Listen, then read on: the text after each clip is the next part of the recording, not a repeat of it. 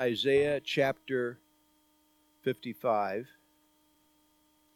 Ho, everyone who thirsts, come to the waters, and you who have no money, come, buy and eat. Yes, come, buy wine and milk without money and without price. Why do you spend money for what is not bread, and your wages for what does not satisfy? Listen carefully to me and eat what is good, and let your soul delight itself in abundance. Incline your ear and come to me. Hear, and your soul shall live. And I will make an everlasting covenant with you, the sure mercies of David. Indeed, I have given him as a testimony, as a witness to the people, a leader and a commander for the people. Surely you shall call a nation you do not know, and nations who do not know you shall run to you because of the Lord your God and the Holy One of Israel, for he has glorified you. Seek the Lord while he may be found. Call upon him while he is near.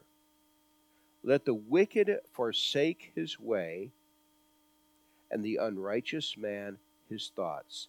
Let him return to the Lord, and he will have mercy on him, and to our God, for he will abundantly pardon. For my thoughts are not your thoughts, nor are your ways my ways, says the Lord. For as the heavens are higher than the earth, so are my ways higher than your ways, and my thoughts than your thoughts. For as the rain comes down and the snow from heaven, and does not return there, but water the earth, and make it bring forth and bud, that it may give seed to the sower and bread to the eater, so shall my word be that goes forth from my mouth. It shall not return to me void, but it shall accomplish what I please, and it shall prosper in the thing for which I sent it. Our Lord,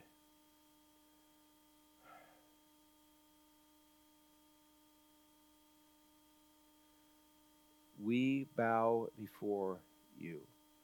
We stretch out open hands to you. We open our hearts to you, our souls to you, our minds to you, and ask that you would, just as reflected in this passage in Isaiah 55, be the one to whom we cry out, but in our crying out to you, which is what we're doing right now, you will more than supply what we need and desire. That you will be with us in this time together to shepherd us into a deeper, clearer understanding of you, both for our minds and our hearts, that we may, by the help of your Holy Spirit, reach out and embrace the reality of what you will be saying to us about yourself and your ways, as you are our good shepherd. Be the one shepherding us in this time together, we ask, all to your praise and glory.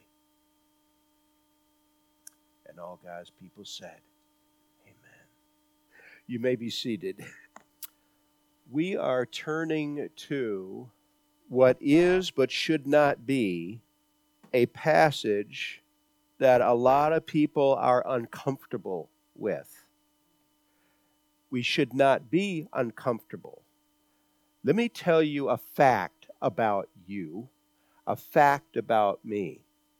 that the Bible declares repeatedly, repeatedly, repeatedly, repeatedly, we are dead in trespasses and sins.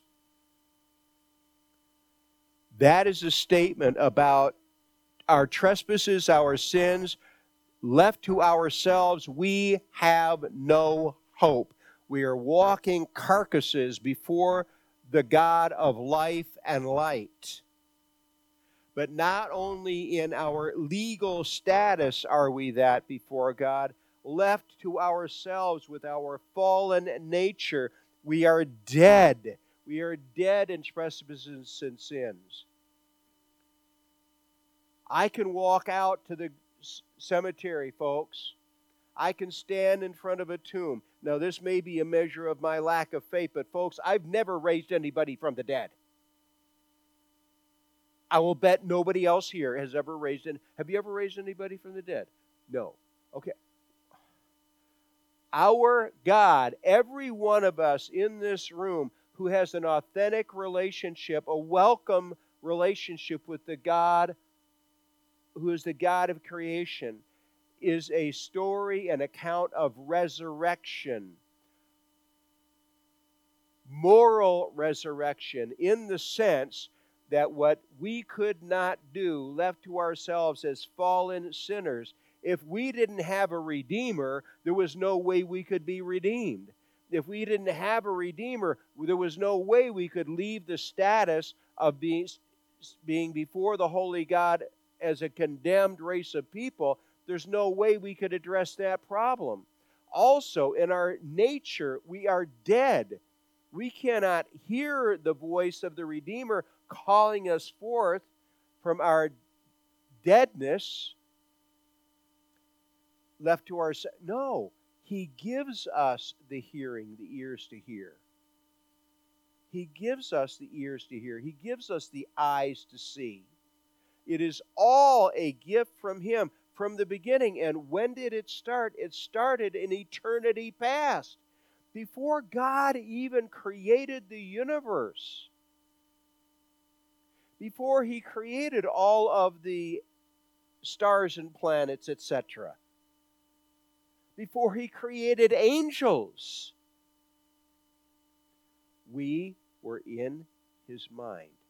He isn't doing things as it occurs to Him through the... No, He had it all planned from the beginning. And this is my personal opinion, it's not just mine. Why did God create at all? This is the triune God. He wasn't lonely. He had perfect fellowship within Himself. Why did God create the physical universe? Why did He create angels? Why did He create the human race? In order to create an audience, in order to create beings with whom He could have authentic fellowship and disclose the full reality of Himself to angels and to the human race. And the most shocking reality about that Creator God is not His ability to create the physical universe, is not His ability to create angels, is not His ability to... The most shocking things that draws our attention, the attention of the angels as well as us, is His love, His mercy, His kindness, His goodness, His attentiveness. That Hebrew word chesed, that in our King James Version is translated loving kindness, has the idea of loving loyalty. Sometimes it's translated loyal love, but also I think it's better. It's the loyalty that is the focus, but His loyalty is loving loyalty. How loyal am I to my God? We're not going there, folks. How loyal is He to me? That's where we're going. Because we can focus on that and be nothing but strengthened, fed, energized when we come to a deeper, greater understanding of His love for us. In both the Old and New Testament, what is the principal focus spoken to fallen human beings about the God who is the Creator God? He is the Redeemer. Job 19:25, I know that my Redeemer lives and shall stand on the earth. And though after my flesh worms destroy this body, still from within my own flesh I will see. My own eyes will see him.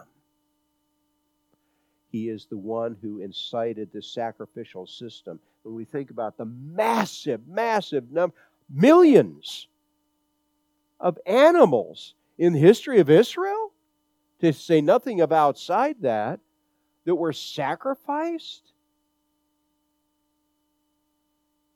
in order to address in a very temporary way, the reality of our sinfulness before God.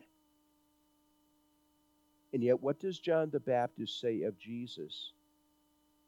Behold, the Lamb of God who takes away the sin of the world. God the Father sacrificed his Son. Not some sheep out of the flock. He sacrificed his Son. God so loved the world that he gave. He sacrificed his only begotten Son, the heir of all things, that whoever believes in him, what is the role I am asked to play in bringing me in? I, God, declare to you this truth.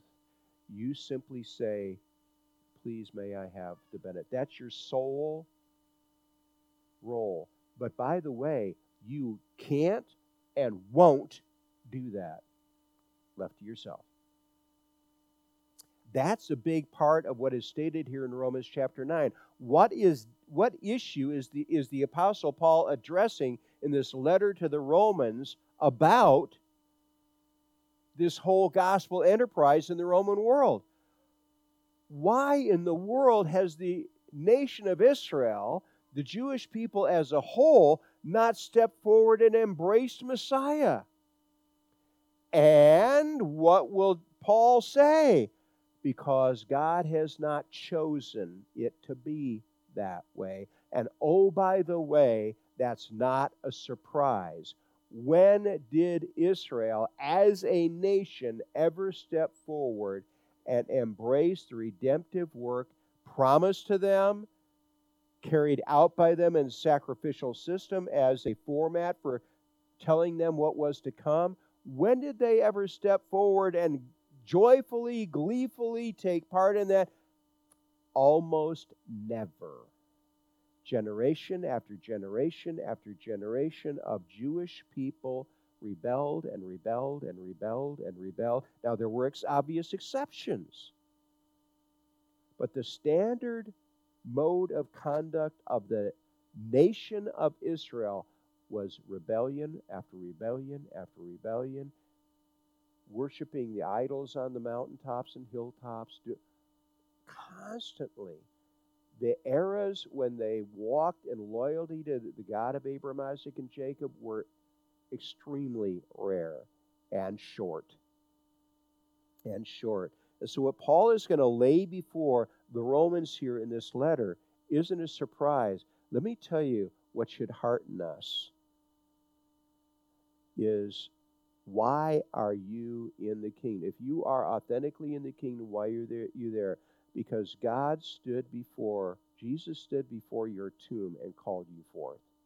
He gave you ears to hear. He gave you eyes to see. He incentivized you. He caused you to be born. John chapter 3, Jesus speaking to Nicodemus.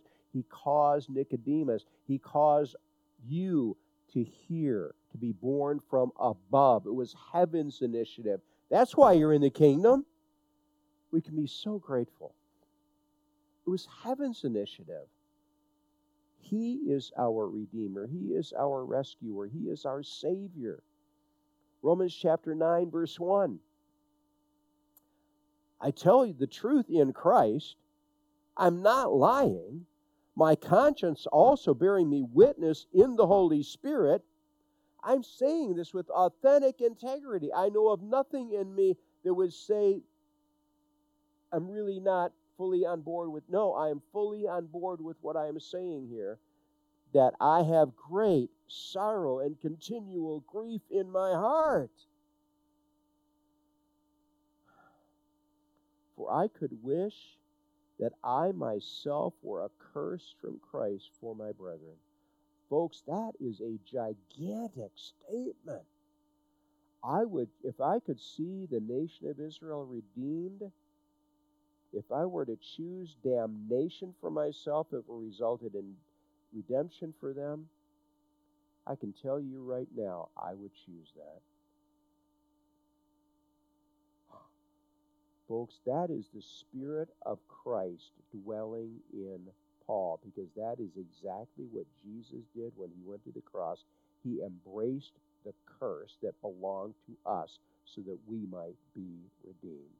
And Paul is saying that same Spirit that governed our Lord Jesus, that sent him to the cross, that caused the Father to send him to the cross, that caused the Holy Spirit to sustain the whole operation, dwells in me. Folks, that is not natural to us. For I could wish that I myself were accursed from Christ for my brethren, my countrymen, according to the flesh, who are Israelites, to whom pertain the adoption, the glory, the covenants, the giving of the law, the service of God, and the promises. Look at their heritage.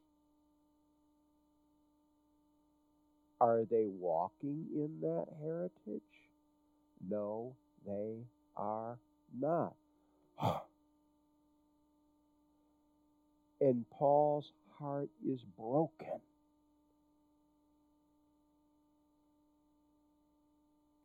Of whom are the fathers, and from whom, according to the flesh, Christ the Messiah came. Who, Christ, is over all and the eternally blessed God. Christ is over all. All authority in heaven and on earth has been given to me. The eternally blessed God. Jesus of Nazareth is God come in the flesh and worthy of our worship. But it is not that the Word of God has taken no effect. Is this actually a surprise? No, for they are not all Israel who are of Israel, nor are they all children, because they are the seed of Abraham. But in Isaac your seed shall be called, not Ishmael, Isaac. So that very first generation, the son of Abraham and Sarah, was the second son of Abraham. Oh, let's help God out. Since Sarah said, Abraham, obviously I am not going to be able to bear a child, so let's help God out. Here's my handmaid, and you have a child by her. And that was, in fact, a cultural custom in those days, and it would be considered Sarah's child. Yeah, right, okay, but that was the culture. And so let's help God out, and here this fellow Ishmael, who, by the way, is the father of the Arabians. Ishmael is the founding father of the Arabs. But was that God's plan? No, it was not. In Isaac, your seed shall be called. In Isaac your seed shall be called. That is, those who are the children of the flesh, Ishmael. These are not the children of God, but the children of promise are counted as the seed. Isaac was the result of God keeping his promise to Abraham and Sarah. Abraham was 100 years old, and Sarah was 91. The whole point of that lengthening out this process was to make it clear to the whole human race, Isaac is a miracle. Isaac is a miracle. He is the result of our God's loving loyalty. But it is not that the word of God has taken no effect, for they are not all Israel who are of Israel, nor are they all children, because they are the seed of Abraham. But in Isaac your seed shall be called. That is, those who are the children of the flesh, Ishmael. These are not the children of God, but the children of promise are counted as the seed. Not everybody who is a descendant of Abraham, Isaac, and Jacob is part of the seed. In my own generation, Paul is saying, I am, they're not. That is, those who are the children of the flesh, these are not not the children of God, but the children of promise are counted as the seed. Those who have a welcome with God, who are the children of God. Why? Because God intervened, just as He intervened with Abraham and Sarah. And here is Isaac. We love the fact. What does the actual Hebrew name, by the way, kind of hurts our ears. Yitzhak. Yuck, yuck, yuck, yuck. Yitzhak, Yitzhak, Yitzhak. His name means laughter. Because every time we hear his name, we are to join Abraham and Sarah in their joy before the God who keeps his promises. If you are authentically in God's kingdom, God is enjoying you. You are the child of promise, his child of promise. The children of promise are counted as the seed, for this is the word of promise. At this time, this is God speaking to Abraham a year before, not 9 months, a year before Isaac is conceived and born. A year from now, Sarah will have a son. Abraham's 99, she's 90. And what does Sarah do, by the way? She laughs. Okay, you just gave your son a name, Sarah. We're going to call him Laughter, because I'm going to turn your laughter of scorn and unbelief into the laughter of joy. So we're going to name him Yitzhak as a constant reminder to you. And not only this, but when Rebekah, Isaac's wife, had also conceived by one man, even by our father Isaac, for the children not yet being born, nor having done any good or evil, that the purpose of God according to election might stand. God chooses. God, you know what? I'm willing to leave it in God's hands to choose. According to the purpose of God, according to election might stand, not of works, but of him who calls. It is God who calls. Why am I in the kingdom? Why are you in the kingdom? Because God called you. You were dead. Not only in the guilt of your sin, you were dead to God. You could not hear his voice until he gave you ears to hear. And what did God say? The children not yet being born, nor having done any good or evil, that the purpose of God according to election, his choice might stand, not of works, but of him who calls. It's on God, and God is willing to take the responsibility. It was said to her, the older, Rebekah, the older shall serve the younger. She gave birth to twins. And typically, in the estate of the ancient world, the oldest son got 2/3, the younger son got 1/3. Okay, the older will serve the younger. I'm flipping that around. I am the God of this creation, not your cultural customs. The older will serve the younger. Esau was the firstborn, and Jacob was the secondborn. And Jacob became the leader of the household. The older shall serve the younger. As it is written, Jacob I have loved, but Esau I have hated. By the way, in the Hebrew language, they have love and hate, love and hate, love and hate. Now, they understood the comparative. But as far as the language, so when it says loved and hated, they understood that in a comparative sense. It didn't necessarily mean to be love or hatred in the extreme sense, or love in the... This is the one I have chosen. This is the one I'm favoring. I am not necessarily cursing this other one, but I'm giving him second place. That's just for your linguistic understanding. Okay. What shall we say then? Is there unrighteousness with God? Is God being unfair? He's talking about children who haven't even been born yet. And he's declaring who will be the blessed one and who will not. Is it based on their behavior? Obviously not. God chooses. God.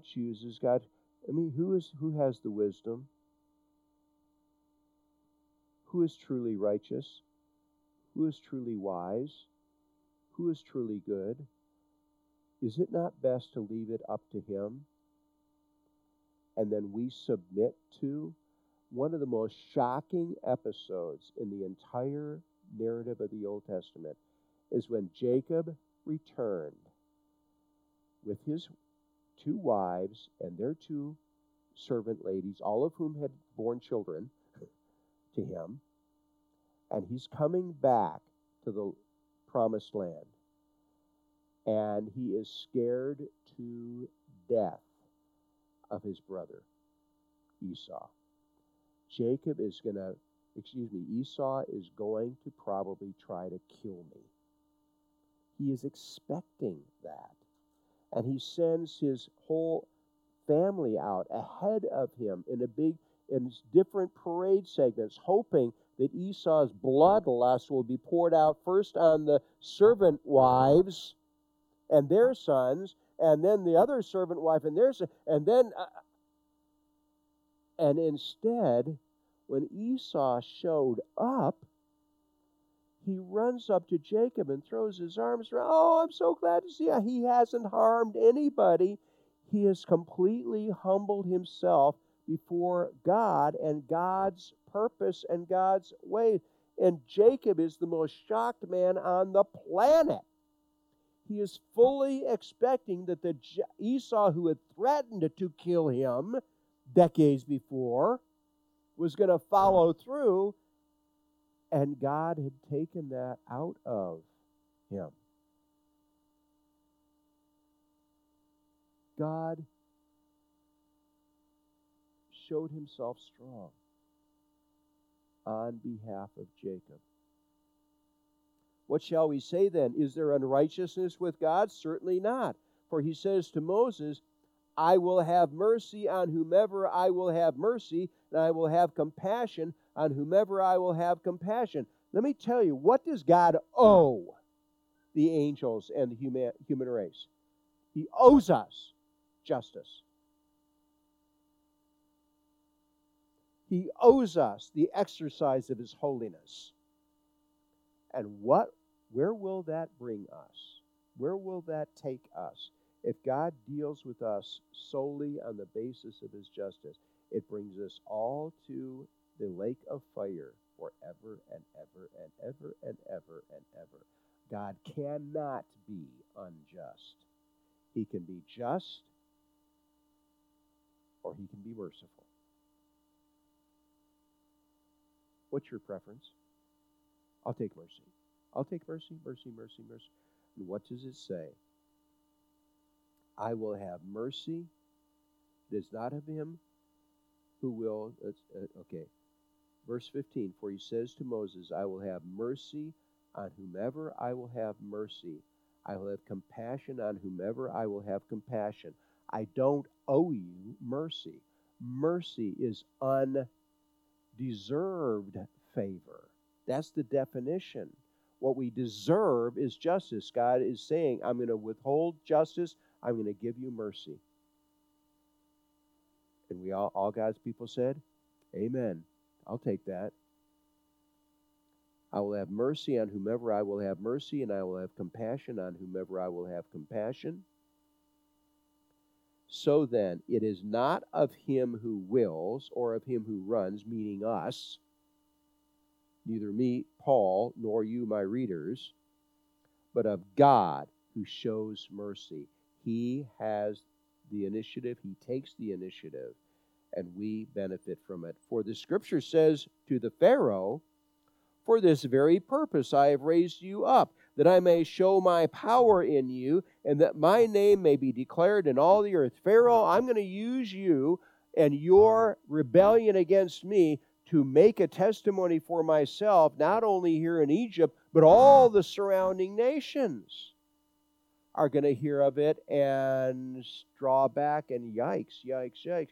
You know what is going to happen 40 years later? Some spies are going to sneak into Jericho, and they're going to come in contact with this lady named Rahab. And Rahab is going to say, we have not been able to figure out why you people have been wandering around in the wilderness for 40 years. We've been shaking in our sandals for 40 years after what your God did to the Egyptians. We know we have no chance. And we're wondering what in the world is with those knucklehead Israelis wandering around in the... What had happened 38 years before? The 12 spies had gone in. 2 of the spies, Joshua and Caleb, said to the people, hey, our God is well able to handle these people. The other 10 said, oh no, they're much too strong for our God to handle.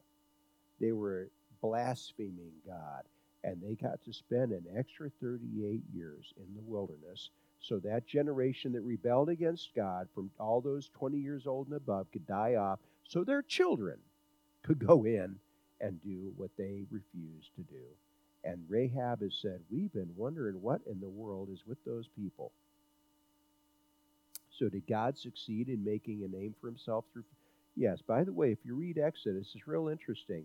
The 5 first curses or plagues that fell on Egypt, it says Pharaoh hardened his heart, Pharaoh hardened his heart, Pharaoh hardened his heart, Pharaoh hardened his heart, Pharaoh hardened his heart. Numbers 6 through 10, the Lord hardened Pharaoh's heart, the Lord hardened Pharaoh's heart, the Lord hardened Pharaoh's heart. It is not of him who wills or of him who runs, but of God who shows mercy. For the scripture says to the Pharaoh, for this very reason I have raised you up, that I may show my power in you, and that my name may be declared in all the earth. Therefore, he has mercy on whomever he wills. By the way, there were Egyptians that left with the Israelis. They're called, in the book of Exodus, they're called the mixed multitude. There were Egyptians that embraced the message and went with them. I'll have mercy on whom I will have. He has mercy on whom he wills, and whom he wills he hardens. You will say to me then, wait a minute, whoa. Why does he still find fault? For who has resisted his will? But indeed, O man, who are you to reply against God? You don't have any place to stand to be critical of your Creator. Will the thing formed say to him who formed it, why have you made me like this? Does not the potter have power over the clay from the same lump to make one vessel for honor and another for dishonor? Same lump of clay, they can make a pot that's a beautiful piece of art sitting on the windowsill, with the other one something for use in the kitchen or the restrooms.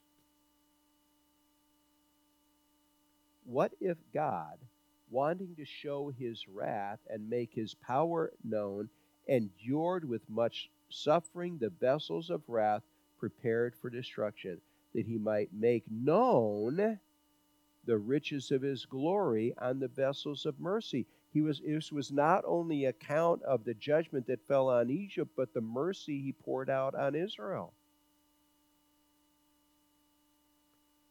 which he had prepared beforehand for glory, even us, whom he called.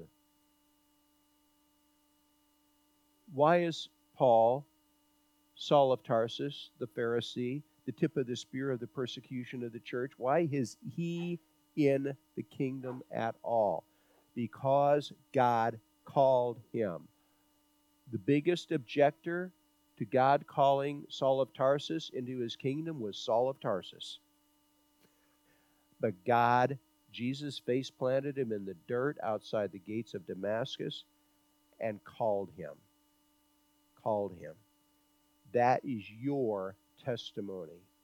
There was a time in your life where God made the gospel clear, and it is a very, very, very simple message, and called you. He gave you light. He gave you life. He gave you understanding, and you discovered yourself to be in the kingdom. Not of the Jews only, but also of the Gentiles. And who's reading this letter? These Romans. In the book of Acts, chapter 2, where it talks about the day of Pentecost, it says there were Romans there in Jerusalem on the day of Pentecost, both Jews and Gentiles. Not of the Jews only, but also of the Gentiles. As he says also in Hosea, I will call them my people who were not my people, and her beloved who was not beloved. What is the story of Hosea? Hosea was the prophet whom God said, go marry that prostitute. And then she was unfaithful to him, and she left him, and he went out and restored her. And that most beautiful statement in the entire Old Testament is found there, where thus says the Lord, I love mercy more than sacrifice. I love mercy more than religiosity. I love mercy. Can we be grateful to have a God who loves mercy? What's the number one thing we need from the Creator God if we're going to stand before Him with a welcome? Mercy. And as he says also in Hosea, I will call them my people who were not my people, and her beloved, as in his wife, Gomer, and her beloved who was not beloved. And it shall come to pass in the place where it was said to them, you are not my people, there they shall be called sons of the living God, full members of the household. Isaiah also cries out concerning Israel, though the number of the children of Israel be as the sand of the sea, which is exactly what Abraham was promised. If you can count the number of grains of sand on the seashore, you can count the number of your descendants. If you can count the number of stars in the sky, you can count the number of your descendants. Though the number of the children of Israel be as the sand of the sea, the remnant will be saved. Not every grain of sand, but the remnant. For he will finish the work and cut it short in righteousness. He will bring it to an abrupt end. Because the Lord will make a short work upon the earth. And as Isaiah said before, unless the Lord of Sabaoth, meaning the Lord of hosts, the Lord of armies, had left us a seed, we should have become like Sodom, and we have been made like Gomorrah. We would have had no more right to God's mercy than Sodom and Gomorrah. Folks, that's a giant statement. What shall we say then? That Gentiles who did not pursue righteousness have attained to righteousness, even the righteousness of faith. Not the righteousness of the law, not the righteousness of works, but the righteousness that is gifted to us when we transfer our faith, our trust from our own goodness, our own performance to the work of Christ.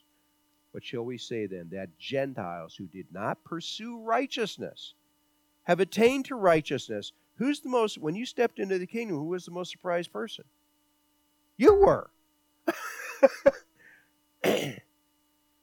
But Israel, pursuing the law of righteousness, has not attained to the law of righteousness. It's been frustration city. They try and try and try, and the harder they try, the behinder they get, and they have not succeeded. But Israel, pursuing the law of righteousness, has not attained to the law of righteousness. Why? Because they did not seek it by faith, but as it were, by the works of the law. For they stumbled at that stumbling stone. They don't want to be understood to be children of mercy. What was the whole mindset of Saul of Tarsus, the Pharisee. God should be so blessed to have me in his kingdom. Look at my super wonderful righteousness. And God's going, your righteousnesses are as filthy rags. Get out of here. And he abandoned that by the help of Jesus, by the work of Jesus. He was pulled away from that tar baby. He was pulled away from that format to simple faith in the work of the Redeemer. They did not seek it by faith, but as it were by the works of the law, for they stumble at that stumbling stone. As it is written, behold, I lay in Zion a stumbling stone and rock of offense, but the very thing that offends you is the one who is your deliverer. And whoever believes on him, that stumbling stone, that rock of offense, whoever believes on him will not be put to shame. Well, folks, that's an upside down way of saying made glad and proud. Not proud of ourselves, but proud of our Redeemer. That's why worship is us complimenting and speaking good things about our God who redeemed us. Now we come to the table. And I'm going to ask Mr. Mihalik. Close.